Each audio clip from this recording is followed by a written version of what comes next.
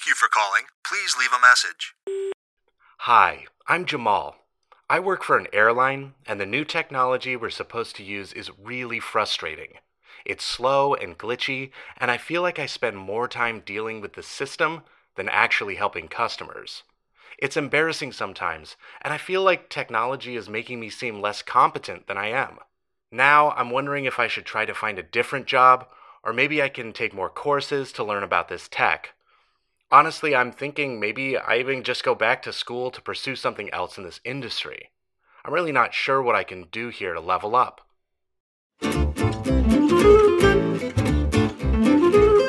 Ever feel like the rug is slipping out from underneath you? Like the job you used to know how to do has turned into something you're not sure you're even qualified for anymore? Most of us need some sort of professional development to stay competitive and effective in our careers. But what if that sort of training isn't offered at your job? Or maybe you want to find some new growth areas and learn the skills you need to advance to a new role. I'm Dr. Steven Stein. I'm a clinical psychologist and founder of MHS, a leading developer of innovative scientific assessments in the talent development space and beyond. I'm here to tell you that work sucks sometimes. It does. I can admit it, but it doesn't have to. In work therapy, we speak with experts from diverse backgrounds, helping us wade through some of the most common issues people have on the job. We learn how to go beyond just surviving at work and learn how to start thriving. Because if work sucks, how can we fix it? On today's episode, Reskilling is the New Normal, I chat with Jeff Melanson about how the skills gap originates. Jeff is a Canadian business executive who's worked for more than 15 years in the fine arts community and public sector in some of Canada's most noteworthy cities. Today, Jeff is going to share his philosophy on how to find more security in any job by understanding how you add value as an individual.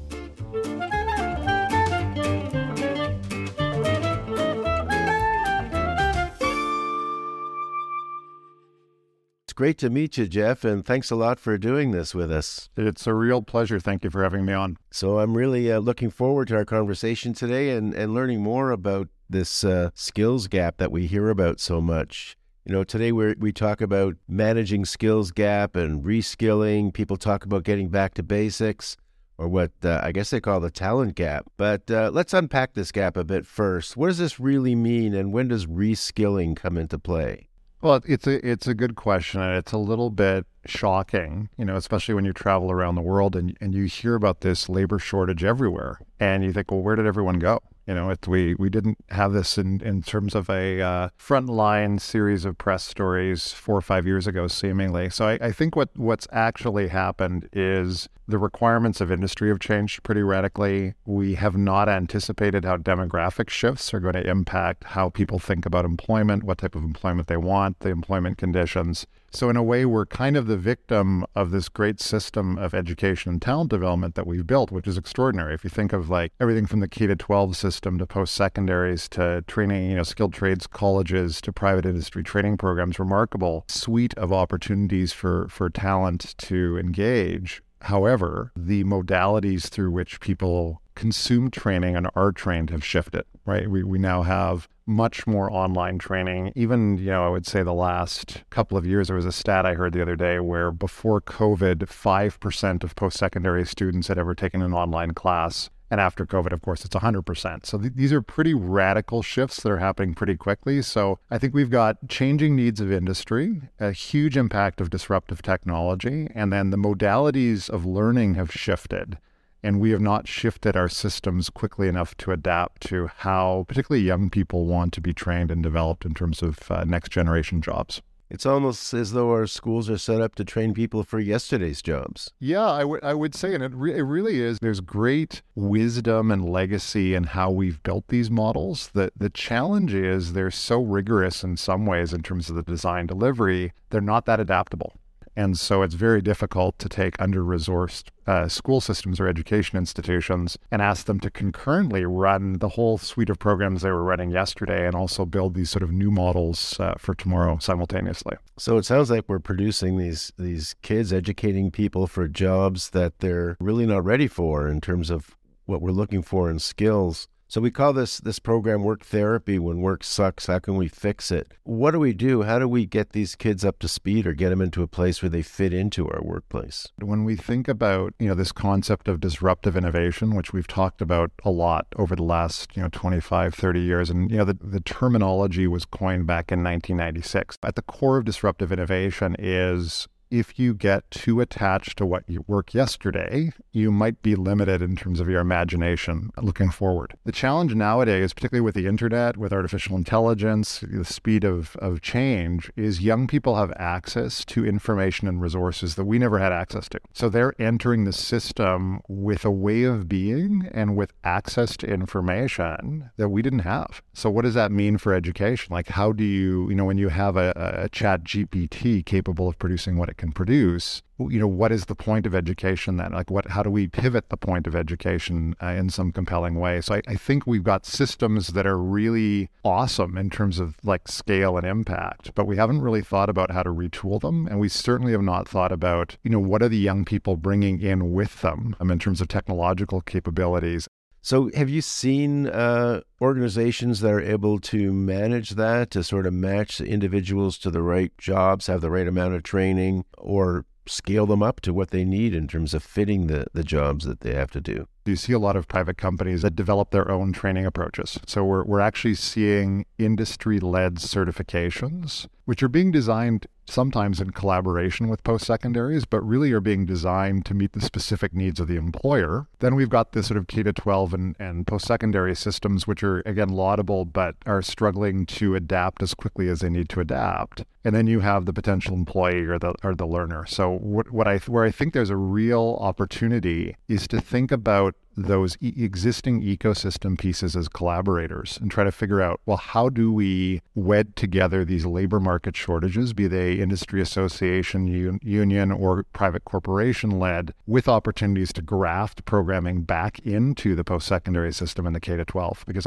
my worry is, we're seeing private companies do this pretty well. And I'm sure you've seen the Microsoft certifications, the Apple certifications, and so on. But the question is, how do we help by, taking that industry innovation and connecting it back into the sort of post-secondary and the K-12 system, so we're getting a much wider audience and much more participation. I guess one of the questions is, how does someone know who realizes they have to be retrained, they're not keeping up? Do they go back to school, to traditional bricks and mortar college and get a degree?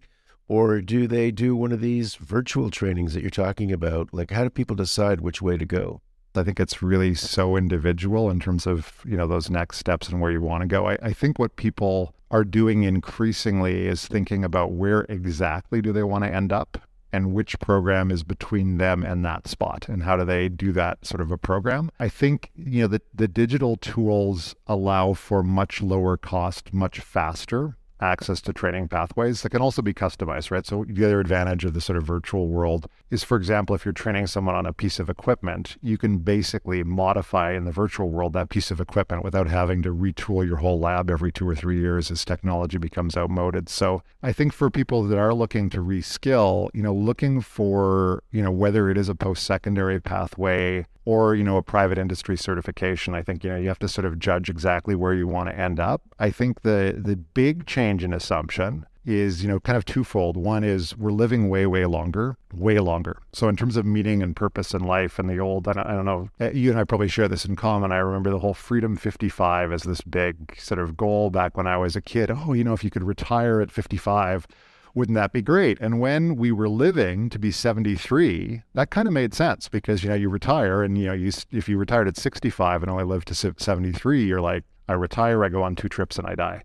55 would be greater because you have more time in terms of that last chapter of life. Now that we're living into our 80s, 90s, 100s, and, if you follow the sort of lifespan, health span research, I think we're going to see most of us live to be 100. That retirement age is now 35 years. So we're actually getting close to the point where your time retired may be as long as your time working, which will probably require us to work longer. And we'll probably want to work longer or redefine that last chapter. And then for the next 60 years, that's good enough. It's not good enough. So basically the reskilling, upskilling challenge, it's not really a challenge. It should be a fundamental pivot in how we think of human development. And the fact that, whether we like it or not, I think they say now the half-life of most university degrees is down to about 5 years. So, you get trained up in a technical subject.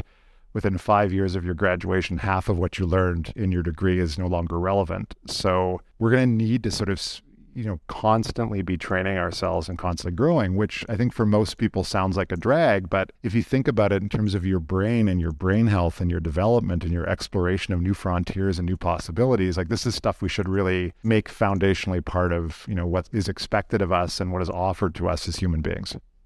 So let's move up the ladder a bit. You're talking a lot about frontline skills and frontline workers. What about on the management side when we have to reskill or improve our leadership or management skills? Again, we're faced with that question of, do we go back and get an MBA, or are we seeing customized programs within organizations where we skill people in management and leadership within the organization?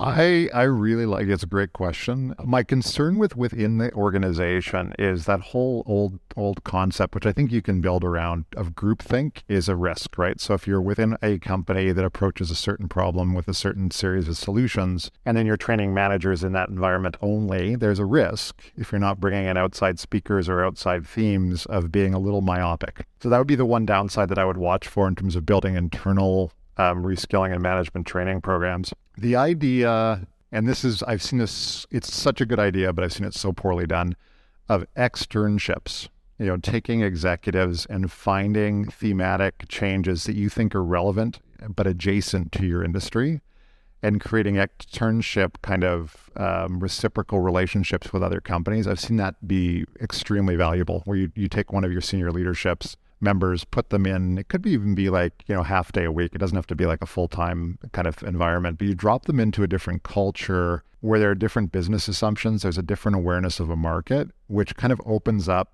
some of the blind spots that might exist within your own enterprise. So I would, what I like to see is people advancing those externship opportunities within a company, making sure there's real innovation happening. I think from a manager training perspective, you have to be very selective with training opportunities within post-secondaries and finding the right post-secondary given what your challenges might be or what the employee's challenges might be. So what about all these business school programs that we've seen popping up for leaders and management? Are they useful? One of the downsides occasionally at business school, having done an MBA myself, is you sometimes get faculty who write case studies and approaches based on what they've heard other people have done. And if you do too much of that as a faculty member without being in it or without being entrepreneurial or building things, you might miss some of the nuance of what made something successful. So the risk sometimes with business schools is if you're not in it, sometimes you risk sort of aggregating best practice to such a degree that it's hard to actually say, okay, specifically here are the things that were the aha moments that led to that business success. I did a series of interviews with business school deans. And I said, tell me about the challenges of running a business school. And a number of them said, we have a faculty of business and we have a separate center of entrepreneurship. And I said, well, why do you have that? And I assumed I was wrong. I assumed it was to create two donor naming opportunities so they could go to market and actually get, person X's name on one and person Y's name on the second building. And what a number of the deans said to me, not all of them, is they said there's a real difference between our business faculty and entrepreneurial behavior. And so we try to separate the entrepreneurship initiatives from the business faculty because the foundations of business practice sometimes are not entrepreneurial. I'd be more inclined to look at innovation and entrepreneurship as a sort of inspiration I'd look to ingest in a business rather than sort of more traditional business practice, which sometimes lags. So if you're that person at work and you realize things are changing all around you in terms of your job, how do you go about figuring out what to do next? What kind of resources you need, where you should go for them?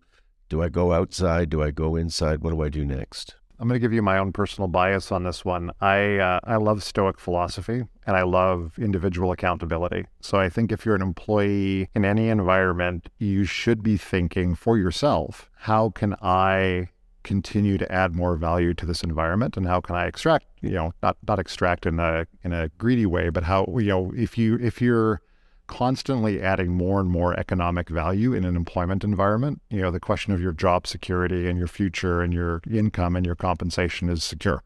And I think that's one thing that we have a little bit backwards in how we train people. We train a lot of people with expectations of what the employer is going to provide to me, but not as much a sense of what am I owing back to my employer. And so that I would say, in terms of your question, you should, as an individual within a company, be really curious about what the company's doing. And anytime, the CEO makes an announcement, or you hear a speech, or you hear a concept that's foreign to you, I would not think, well, that's, someone in research and development or someone in marketing is actually doing that. If you're curious, go online, Google the subject, do some of your own research. Again, not that Google and the internet's the perfect source for information, but you should be constantly curious about your company, what it's doing, why it's doing that, and where you add value to some of those big strategic themes that are emerging from the company. So that I would say is a responsibility of an employee in a company. And I think as an employer,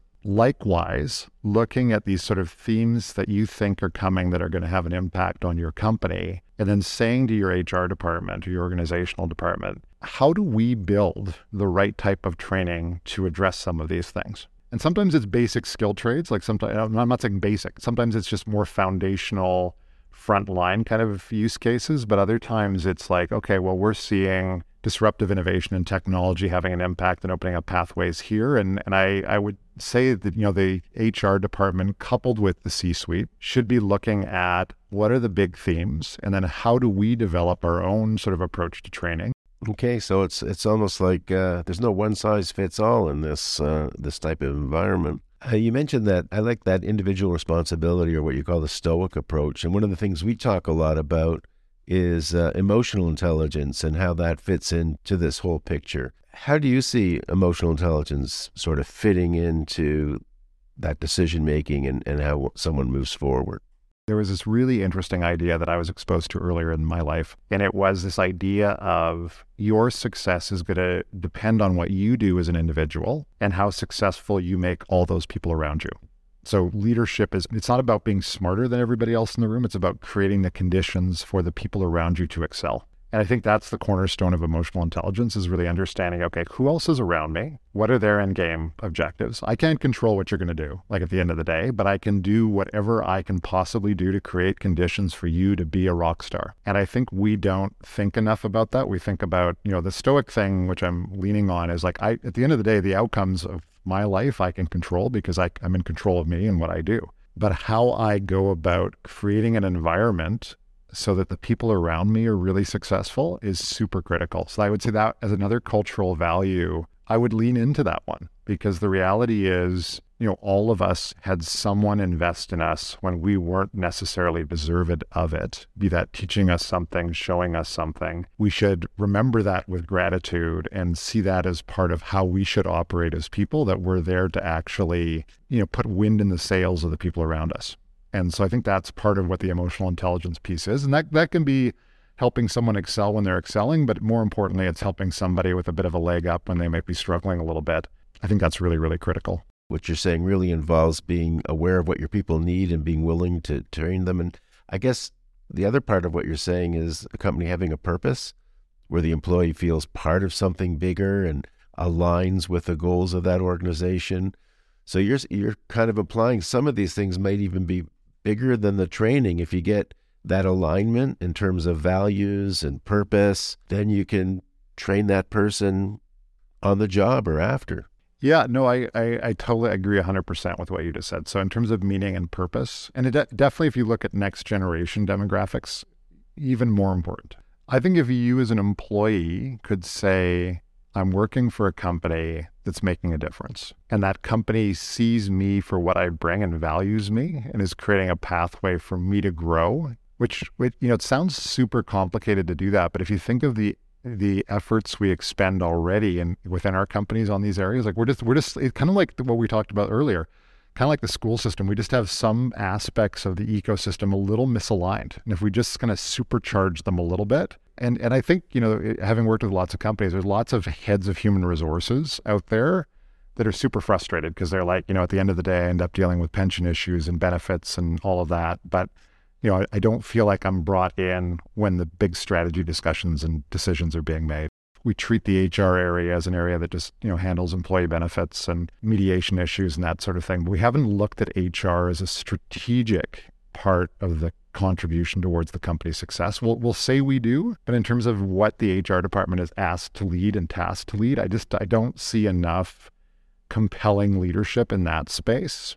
And we still have that hierarchical model where the CEO of the company and the C-suite is supposed to know everything and they tell people what to do and they do it. So we're going to have to really change that model as things continue to adapt as quickly as they are, where you're building almost holistic organic communities of creative contributors to the success of the enterprise.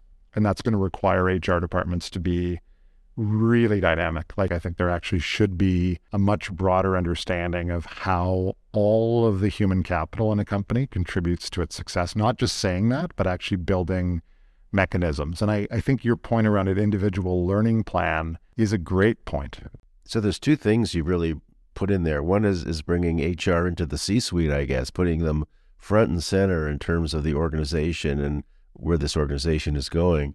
But the second thing makes me think that in terms of how you're talking about the skill development, it almost doesn't, it's not about degrees or diplomas or certifications so much as it is about growing and learning the right skills that you need to get the job done. So this, if you had to choose between a company that's going to, give me continual growth, that's going to help me learn about these new technologies that you're talking about and master those, as opposed to a place that's going to say, okay, you're going to be a leader in 3 years. We're sending you off to a business school to get a certificate, to build yourself up. You're sort of implying that this continuous growth is going to be the real important thing that people are going to look for. I think so. And the big difference in the world is we have so many opportunities in terms of like that professional development or personal growth. What does that mean to an employee? And what kind of modalities are going to best suit their development? And I can tell you, kids today, their comfort level with immersive technology is breathtaking, right? So they're going to approach retraining totally differently than someone like I'm almost 50, someone who's 50 years old. Like there's going to be a requirement as well to think a little generationally and to also find a way, this is going to sound so like Hallmark-ish or hokey, but I think we're making another mistake, which is we're hyper fixated on technology and we're actually not thinking about how to interconnect people with decades of experience with the whiz kids that have the tech. And I see that pretty much everywhere is like, because of the age gap in most companies, there isn't a lot of thoughtful design thinking around, well, how do you actually take what a 22-year-old knows and couple it with what a 62-year-old knows? Because there's actually extensive wisdom in the brain of that 62-year-old that needs to be baked into the technological solution. They don't have the tech knowledge that the 22-year-old will have. And so we have to create really different models within companies to sort of facilitate best practice across the generations as well. And inverse mentoring. Do you know what I mean? Like it's a very different mentoring format where, like I can tell you just working with technology companies, there are young people who can build anything you would want to build in the tech environment, like anything. And it's a little overwhelming for someone as old as me even to hear like some of the outcomes, because I'm like, show me what this does. And it's like, well, what do you want it to do? And you end up in this kind of conversation where you're going around in circles. So for a 22-year-old who has that kind of worldview and a 62-year-old who has all kinds of lived experience and wisdom in a sector, it's in a way the 22-year-old teaching the 62-year-old about new possibilities and the 62-year-old teaching the 22-year-old about, okay, here's my 40 years of lived experience. Because if the tech solution drives over the experience, that's not good. And if the experience gets you into the, well, we tried that last year, we did that in 1994 and it didn't work. Well, things are a little different than they were in 1994. Well, that's great. Sounds like you've got a lot of great ideas and the great issues that we got to deal with in terms of how we fill that skills gap and where we go in the future in terms of getting the right talent in the right place. And I like your emphasis on the importance of the organization, the brand, the purpose, and where it's going, attracting people who fit, and then lifelong growth and learning. That's been great. Really appreciate you spending the time with us, Jeff. Thanks very much for being part of our podcast. Thank you for having me on. It was a real pleasure. Okay, that's all for my interview with Jeff Melanson. And while some aspects of the future of work can feel a bit intimidating, I'm pretty inspired by the idea of having a society where we're actually encouraged and expected to keep growing and learning throughout our lifetime. Reskilling is here to stay, and guess what? I'm here for it. My first tip for you today is to embrace that idea with me and let go of the idea that your college degree is going to carry you throughout your entire career. It might be a bit unnerving, but the flip side is that perspective opens up new possibilities for your future. Then, my second tip is to take some time to think about exactly where you want to end up next. Research what program or tool is between you and the future and start tackling it now. My third tip is especially for leaders, but for anyone else as well. Take advantage of opportunities to immerse yourself in different work environments and expose yourself to ideas from other fields and other work cultures. We all have blind spots, and seeing things from a different angle is sometimes the best cure. I'm Dr. Stephen Stein, and I look forward to our next episode of Work Therapy. Let's make work suck less together.